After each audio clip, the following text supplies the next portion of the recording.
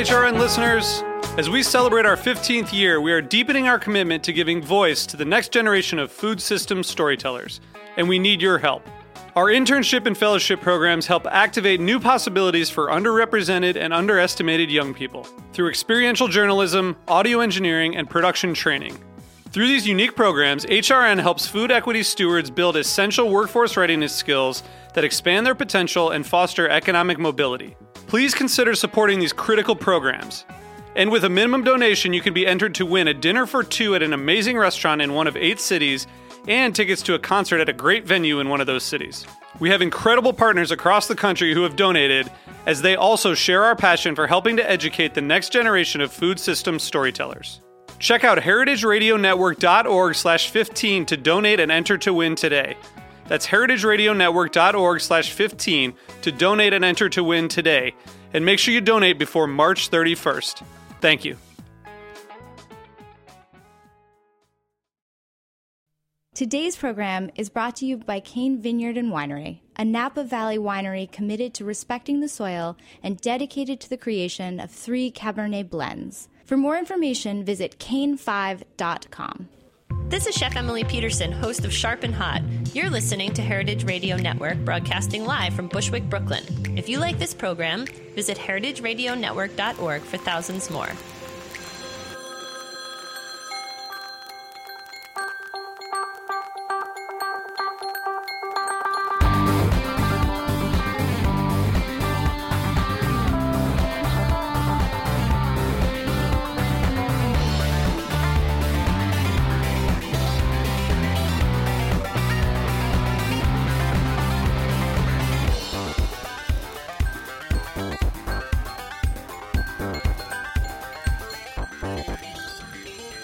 Welcome to Let's Get Real, the cooking show about finding, preparing, and eating food on Heritage Radio Network. With me, Erica Wides, your host, your creator and host.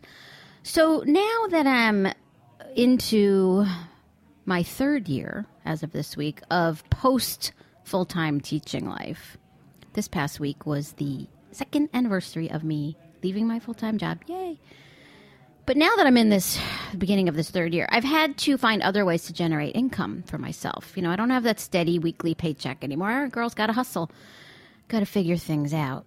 And luckily for me, unlike the majority of New Yorkers, my monthly overhead isn't like theirs. I don't have a $3,000 a month rent, which is the average rent in the city these days, because I moved to Brooklyn from Manhattan 20 years ago. 20 years ago this spring, I moved to Brooklyn from living in various teenier and teenier Manhattan apartments. And I rented for very, very cheap for a little while.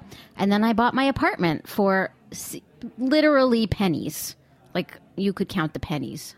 Not, well, maybe the nickels that I bought my apartment for. Like, so cheap, I'm not even going to say. But it's now worth like 12 times what I paid for it. Okay. And I mean, I'm not bragging, but let's just say I can retire on the sale of the apartment in just a few more years, as long as the market holds and there's no major terrorist attacks or a giant tsunami doesn't roll down Atlantic Avenue in Brooklyn.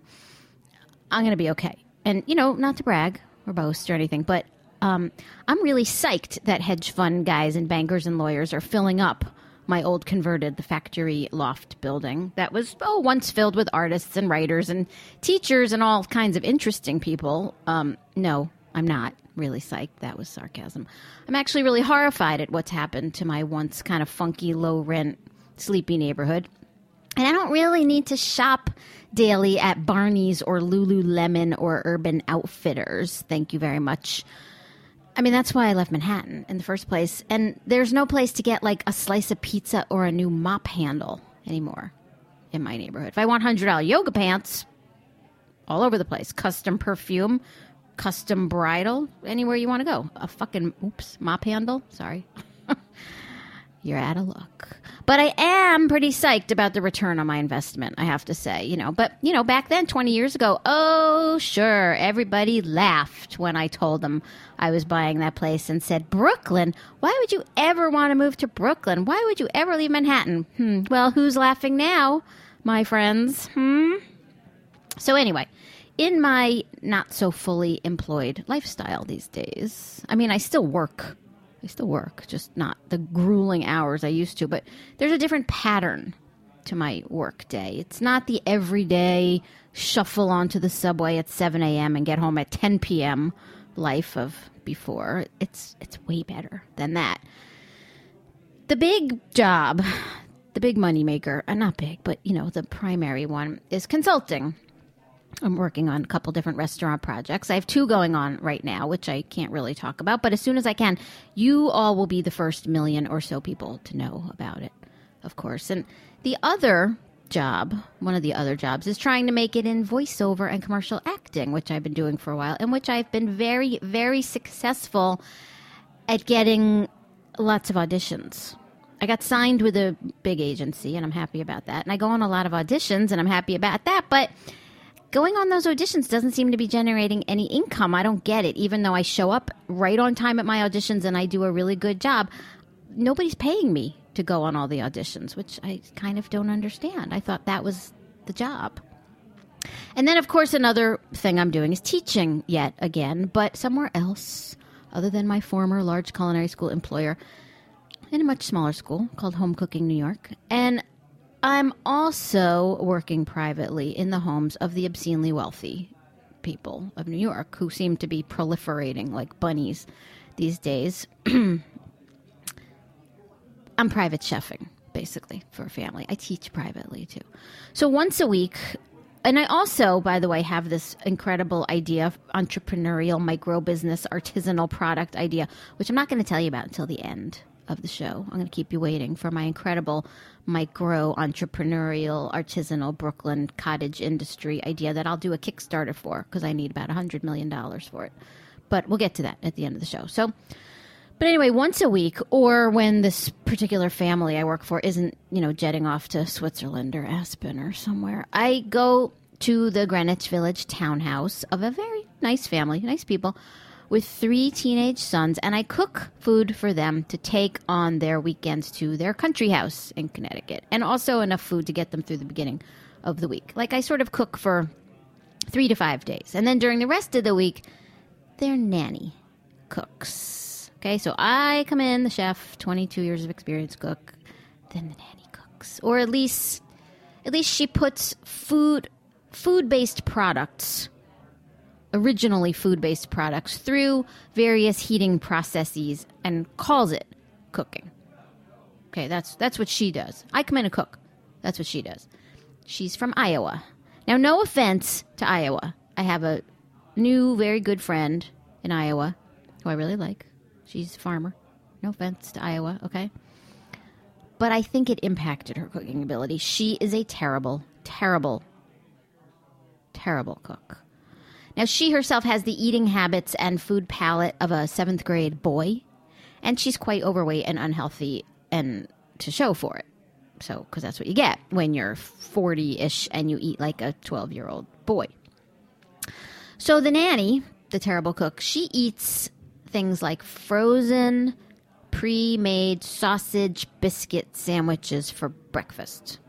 And then she'll eat frozen, pre-made White Castle burgers for lunch. Not like going to White Castle, but like frozen, pre-made White Castle burgers for lunch, which she'll eat with a bag of potato chips and a tub of onion dip and a 2-liter bottle of diet soda. And then for dinner for the family, she'll put some random chunk of industrially produced meat into the slow cooker and dump some powdered onion soup mix or a bottle of salad dressing over it and then cook the crap out of it for a day or two and then feed it to the kids.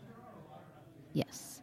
Who, no wonder, are picky eaters because she feeds them shit all the time. Now, while I'm there cooking all my real food, my really nice, delicious, healthy, real food, she loves to talk to me. Talk. She's a big talker. And she loves to talk to me while I'm there cooking my real, actual, delicious food. While she's also watching endless reruns of What Not to Wear and Say Yes to the Dress on TLC and playing games on her phone and snacking. And she never shuts up and is constantly repeating her boring stories about growing up in Iowa. And I can't stand her. She's my kind of gal. Now, she is a total believer. Like, she completely believes, puts her total faith and trust in processed, packaged, and industrial food. Like, she's like a true believer. You know, like some people believe in Jesus. She believes in packaged food, processed food, industrial food. Now, the parents, the owners of this lovely town home, our mutual employers, are very wealthy and smart and quite entitled New Yorkers. One of them's a managing partner at Goldman Sachs. One is, I can't even say, big job, important job. They got bucks. And they themselves want to eat well, and they want their kids to eat better, which is why they hired me to cook for them. But when she cooks for them, it's like they're all taken back to the school cafeteria at Millard Fillmore Junior High School circa 1980. Because that's the kind of food she's serving them. Now, I don't get it, because we're in New York. She is surrounded by the best food in the world, the best available ingredients, with an unlimited budget for cooking for the family. Like, I think if she went to the store and said, I'm going to buy the organic eggs instead of the industrial eggs, the homeowners, the family, would not be like, oh, no, don't. They're $1 more. Don't spend that.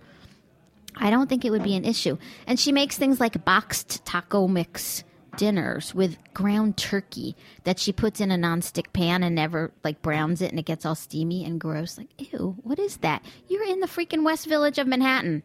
Why are you making boxed taco dinners for these kids? What are you doing?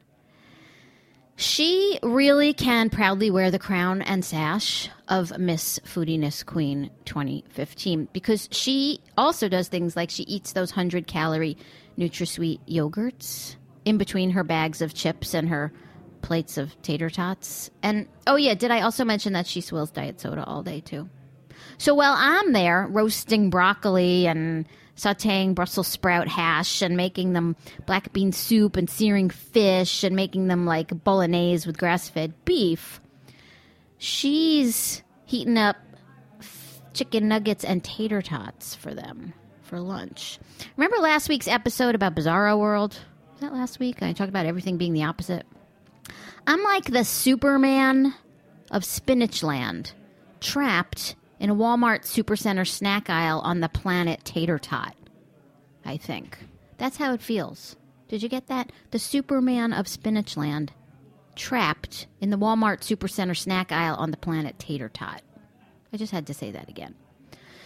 Now, anyway, what I'm getting at here, because, it always takes me a while to get to the point, but what I'm getting at here is that she isn't eating this way or feeding the kids this way because of economics, which would be a semi-legitimate reason. Like claiming that, oh, well, she can't afford to buy good food for them, or they won't give her the budget to buy good food for them, which is a very real and significant issue for millions of people around this country, although if they actually knew how to shop and cook, it wouldn't be such an issue, but that's a whole other story. They can afford more than good food. They can afford the best food, this family.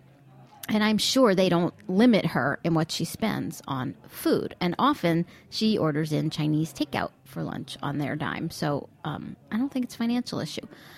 And that, like I just said, very real and important issue for millions of people in this country is affordability of food. But I have discussed that here before on other shows. And maybe we'll get to it again soon, but not today. But it's certainly not an issue in this particular zip code where they're living or in this household.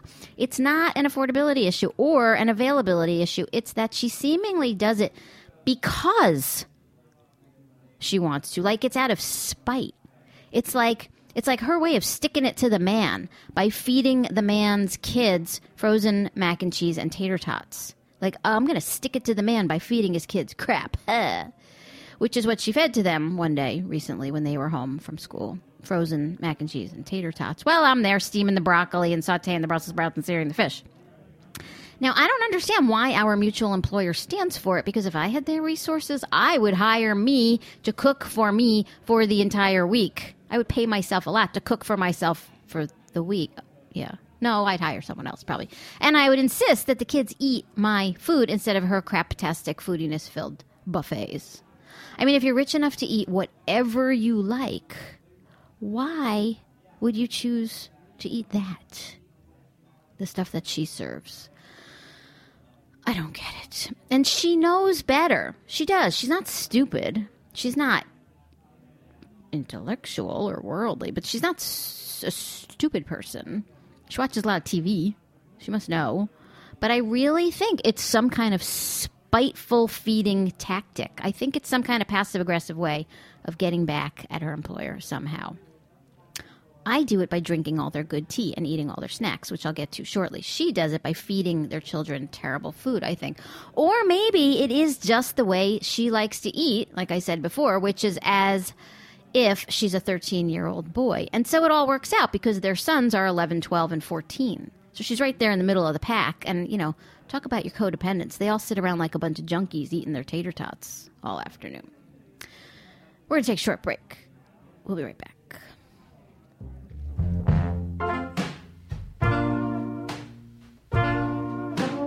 And this one's called The Cryin' Blues by the California Honey Drops. This is Heritage Radio Network.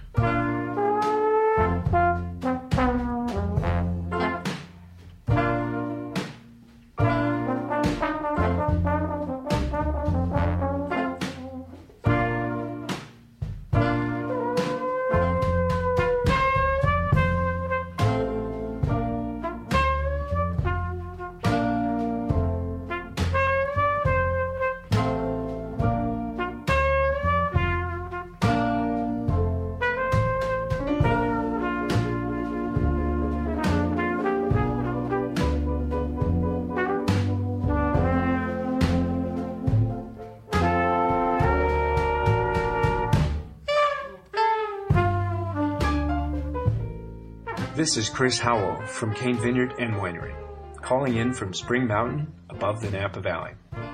Thank you for listening to this show. In our industrial world of highly processed food and wine, we support the values of Heritage Radio Network. All of us at Cane encourage you to seek out individuality and beauty in everything you eat and drink. To learn more about us, go to cane5.com. Welcome back to Let's Get Real, cooking show about finding, preparing, and eating food on Heritage Radio Network with me, Erica Wides. So the reason I'm bringing all this up, what am I getting to here? Yeah, it's always into the second segment before I really get to it. The reason I'm bringing all this up is because of the salt. The salt, you ask? Yes, the salt. The over 100 million tons of salt that's been dumped on the roads of New York this winter. 100 million tons of salt.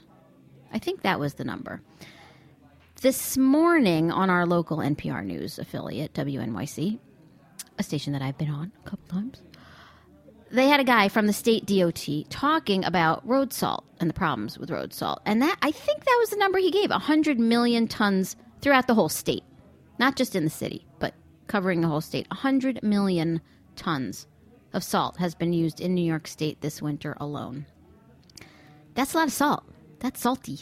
As far as the actual amount used in the city, I don't know the number. He didn't break it down. I'm sure I could find it out. But based on the sparkly, hard pretzel crust-like surfaces of the city's sidewalks for the past, 8 weeks, I would say the number's pretty high. So much salt has been put down. So much salt. It crunches when you walk. And, not just like a light sprinkling, like a high-end chef gently finishing a dish with a dusting of flaky imported sea salt, just wafting a little dust. No! More like what happens in the boxed onion soup mix factory or the pre-made sausage biscuit breakfast sandwich factory when they pour on the salt. A gigantic pouring on of the salt, a barrage of salt, piles of it, just dumped randomly all over the sidewalks, not gently sprinkled or scattered in an even way, just like handfuls of salt just chucked down everywhere, crunching underfoot, bleaching out the cement, melting into the snow runoff and into the sewers and making its way into our drinking water and turning our freshwater rivers and waterways brackish and saline. It's bad. Totally messing up the local water ecosystems. And did I also mention staining my very expensive leather boots, which I bought this year because I realized I can retire even sooner than later on the profits from my apartment. Because remember, I was willing to move to Brooklyn 20 years ago. We mentioned that before. Yeah, that's salt. Now, on that NPR report, this morning, the guy from the state DOT said that so much salt has been used to combat this awful winter that local drinking water in some local municipalities, the drinking water supply has the same levels as, wait for it, what do you think I'm going to say here? The same levels as Diet Coke. What? Wait a minute. What? Diet Coke? That's a really weird comparison. I thought he was going to say something like, the water is as salty as canned soup or pickle juice or something we think of as overtly salty. Not something that's artificially sweetened. I don't think of Diet Coke as salty, although I don't think I've tasted a Diet Coke in at least 25 years. But yes, it does have quite a bit of sodium in it because you got to give it some flavor and you got to balance out that sickly sweetness of the NutraSweet somehow, and you have to mask the chemical taste of it too. So salt is really good at all those things. But it was such a weird, odd comparison. As salty as Diet Coke. He also went on to say that some towns in the area have had to issue a health warning about the water for diabetics and people on extremely low sodium diets to avoid drinking the local water for a while until the salt is flushed out by the spring rains, and that they should instead stick with Diet Coke instead of water because the Diet Coke has less salt. No, he didn't really say that. That's just me. Less salt in Diet Coke than water. What a mess. What a mess. Maybe those people who are diabetic or on the low sodium diets are in that predicament because they eat like Monica the nanny. Oop, I gave away her name. Maybe they should all hang out with her. It seems like they all eat the same way. He then went on to discuss alternatives to dumping pure salt all over the land, as we do. Like in Europe, where the dumping of salt all over the roads is banned. And they, instead of using salt, use a combination of sand and gravel on the roads, which I realized when I was in Iceland a few weeks ago. There was gravel bits. They use crushed up lava there, which is kind of cool.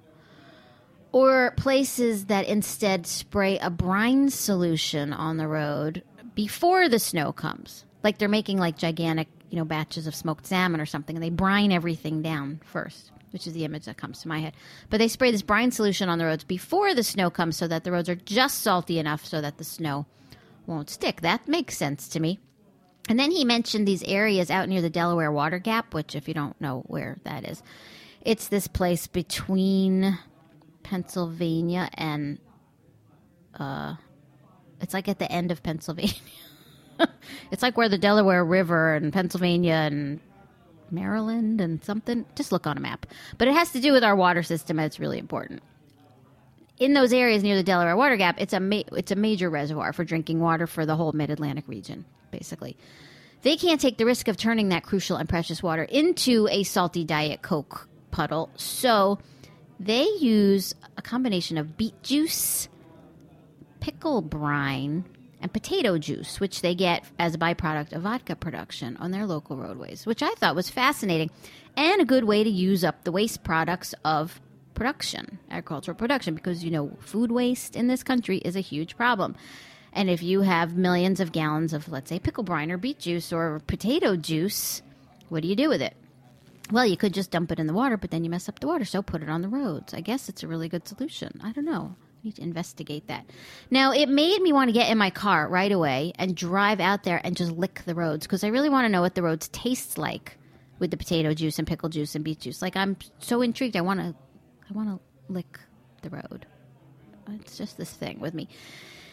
But I was wondering if the beet juice stains the snow pink or the roads pink. Like, does the whole place look like, like a big Hello Kitty murder assassination plot went afoul and stained the whole place pink? I don't know. And then I realized that they're probably using sugar beet juice, right? Probably, right? Because sugar beets aren't red, they're white.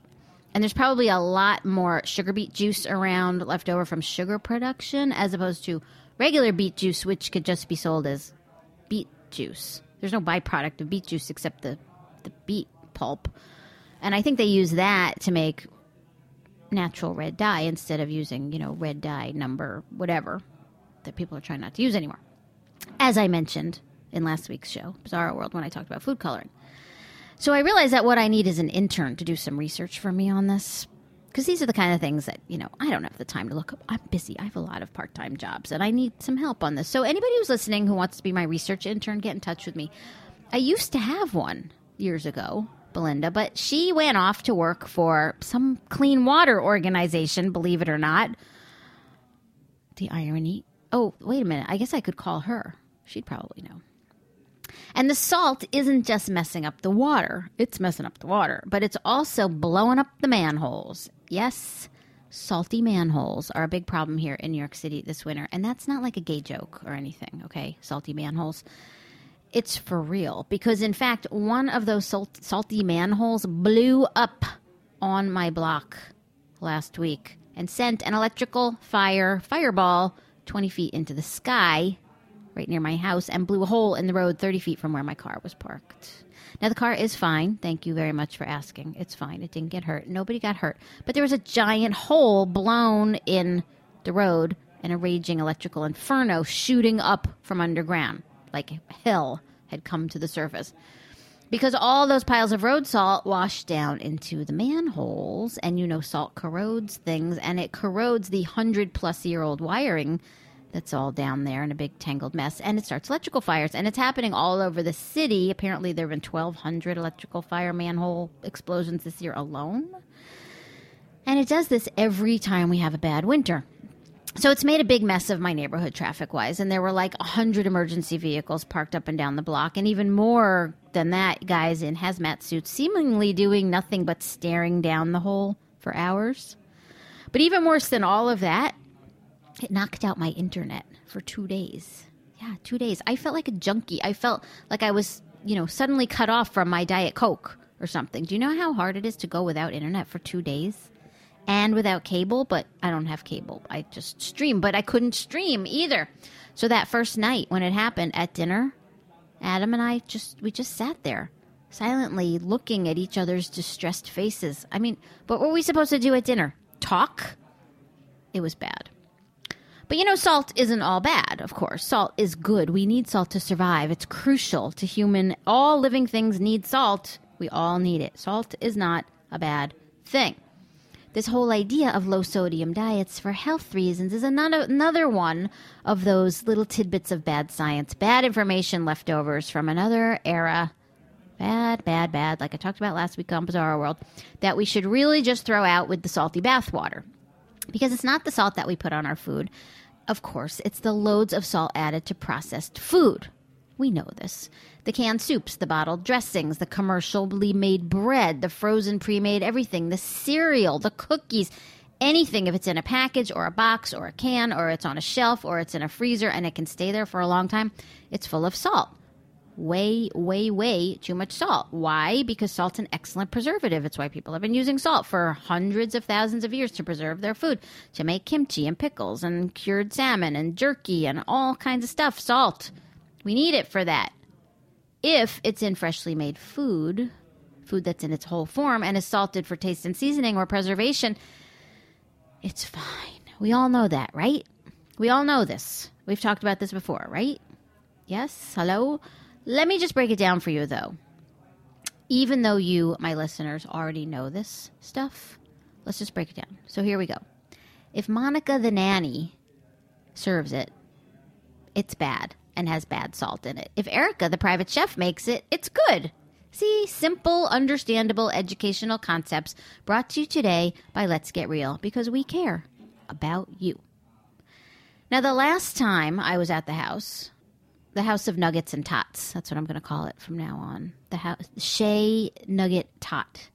The House of Nuggets and Tots. It was a few weeks ago because the family's been traveling a lot lately. One of the sons is in Switzerland for the winter and ski school. Yeah, I know. And they've been going away and blah, blah. So I haven't been there on a regular schedule for a few months. I usually go weekly, but it's been very erratic. And predictably, last time I was there, as we watched endless episodes of What Not to Wear, well, she watched What Not to Wear, and she droned on and on about her childhood in Iowa. And I tried to secretly listen to This American Life on my phone with an earpiece, but I couldn't hear it over her. I suddenly felt the need for my afternoon cuppa, my cup of tea. I love my tea, big tea junkie. And so I generally have a big cup in the morning and then a big cup every day around 3 o'clock. And I usually carry tea bags with me because you never know if you're going to find good tea. And if I'm somewhere with either no tea or bad tea, then I have good tea. So Monica the nanny she leaves to go pick up the kids from their private school, which is a 15-minute walk away, by the way. And on which walk she's supposed to walk and bring their overweight dog so the dog can get some exercise, which actually they could both really benefit from. But she always leaves the dog home and takes a cab instead. And I'm not supposed to tell anybody, but I just told all of you. So Monica leaves the house, and so I make myself my cup of tea. Now, along with the tea, I was really craving something sweet, because that happens to all of us. And you would think, this being a very wealthy New York City household, there'd be all kinds of delicious little tidbits and chocolates and precious cookies and macarons, all that stuff that rich people like to give each other as gifts all the time. They're always giving each other stuff. Why don't they give it to me? I only know this from working in other houses of a similar income level. They're all always just passing around the fancy chocolates and the jam and all of this stuff. Well, if someone's given these guys any of that stuff, they're hiding it somewhere, because there's never anything good around to snack around, for me to sneak snack, which is what I call it, sneak snack. And I was really jonesing for something to go with my tea. And there in the pantry was a bag of Chips Ahoy, because you know there's an exclamation point. Chips Ahoy, soft and chewy version. Now, I haven't eaten a Chips Ahoy in decades. I can't even remember the last time. But I did remember liking them as a kid, Chips Ahoy. And I was kind of tired and kind of depressed and really annoyed by you-know-who. And that's a lethal combination for me, so I needed some sugar. So I tried one of the soft and chewy Chips Ahoy.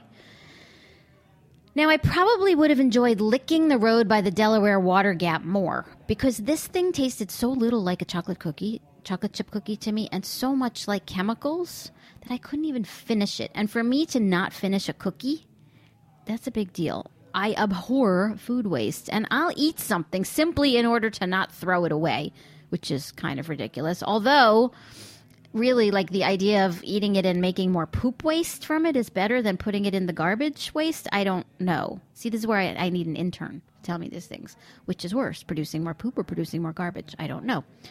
But I couldn't eat this chemical imposter shaped like a cookie. I couldn't finish it. It didn't taste like food to me. It didn't taste like a baked item. It didn't taste like a cookie. It just didn't taste right. You know, it didn't taste like a chewy chocolate chip cookie should taste to me. I swear it tasted like chemicals. Now, it wasn't like it was accidentally exposed to the cleaning supplies, because those are kept in a tightly organized separate closet by Olga, the tough Polish housekeeper, who, by the way, is actually a very good real food cook of the old school, very simple, heavy manner, and who secretly hates the nanny and likes to gossip with her about me. No, they tasted just like fake. That was the flavor. Fake. Fake flavor. Fake chocolate, fake vanilla, fake cookie flavor, faked flavor. And guess who they belong to? Miss Iowa herself, of course. Now, anyway, back to the salt, because we're running out of time. As I said, I'm a big believer in the power of salt. It brings out flavors in food, balances bitterness and acidity. Salt makes food taste like food, especially in chocolate chip cookies. You need salt. And it makes real, unprocessed food even more delicious. This is old news. I have nothing new to say about it. And we need salt as humans for survival. As I said, really, put someone on a diet that's extremely low in sodium, and guess what? They can die. It happens. You can mess up someone's heart really bad by going too low on the salt. How about put someone on a diet of real food that's not from packages or cooked by a nanny from Iowa, and then let's see what happens to them. They would thrive. Eternal life, probably. But anyway, gloriously, the temperature hit 50 degrees yesterday, and so all the snow is starting to melt, which is dissolving all the salt, and it's going away. Now, even though it's dissolving and it's making its way into the river and into our drinking water, it still means that spring is coming. You can feel it. You can smell it. You know spring is coming in New York when you can smell the subway. It stays cold enough all winter to keep the smell down, and then the temperature goes above 50, and suddenly the smell molecules get all excited, and you can smell it. But you can feel it, and you can see it. I've seen the tips of sprouting spring flower bulbs peeking up from the muck. It won't be long now. It won't be long now. Spring is almost here. And I have an awesome idea for padding my freelance income. As I mentioned early in the show, my idea for an artisanal entrepreneurial micro business based in Brooklyn funded by Kickstarter. I'm going to start scraping up all that crusty salt from the street and from my boots and my shoes and my car tires and the edge of the road. And I'm going to package that salt in little mason jars, and I'm going to tie them with handmade ribbon and twine, and I'm going to call it Artisanal Brooklyn Salt. And I'm going to sell it to hipster shoppers at West Elm and the Brooklyn Flea and make a fortune. And then I'm going to sell my apartment even sooner and get out of this crazy town and move somewhere that's so much more sane. I don't know. Maybe Iowa? Who knows? So anyway, if you don't want to eat salty shit and you don't want to eat what the nanny cooks, you better keep on listening to Let's Get Real, the cooking show about finding, preparing, and eating food here on Heritage Radio Network with me. Because if you don't, I can't be held responsible for you eating fakey fake cookies. That's just, we've been together too long. We're all out of time. We'll see you next week. Thanks to Jack in the control room. Thanks to Ben Kaplan for the awesome theme music. See you next week. Thanks for listening to this program on heritageradionetwork.org. You can find all of our archived programs on our website or as podcasts in the iTunes Store by searching Heritage Radio Network. You can like us on Facebook and follow us on Twitter at heritage_radio. You can email us with questions anytime at info@heritageradionetwork.org. Heritage Radio Network is a 501c3 nonprofit. To donate and become a member, visit our website today. Thanks for listening.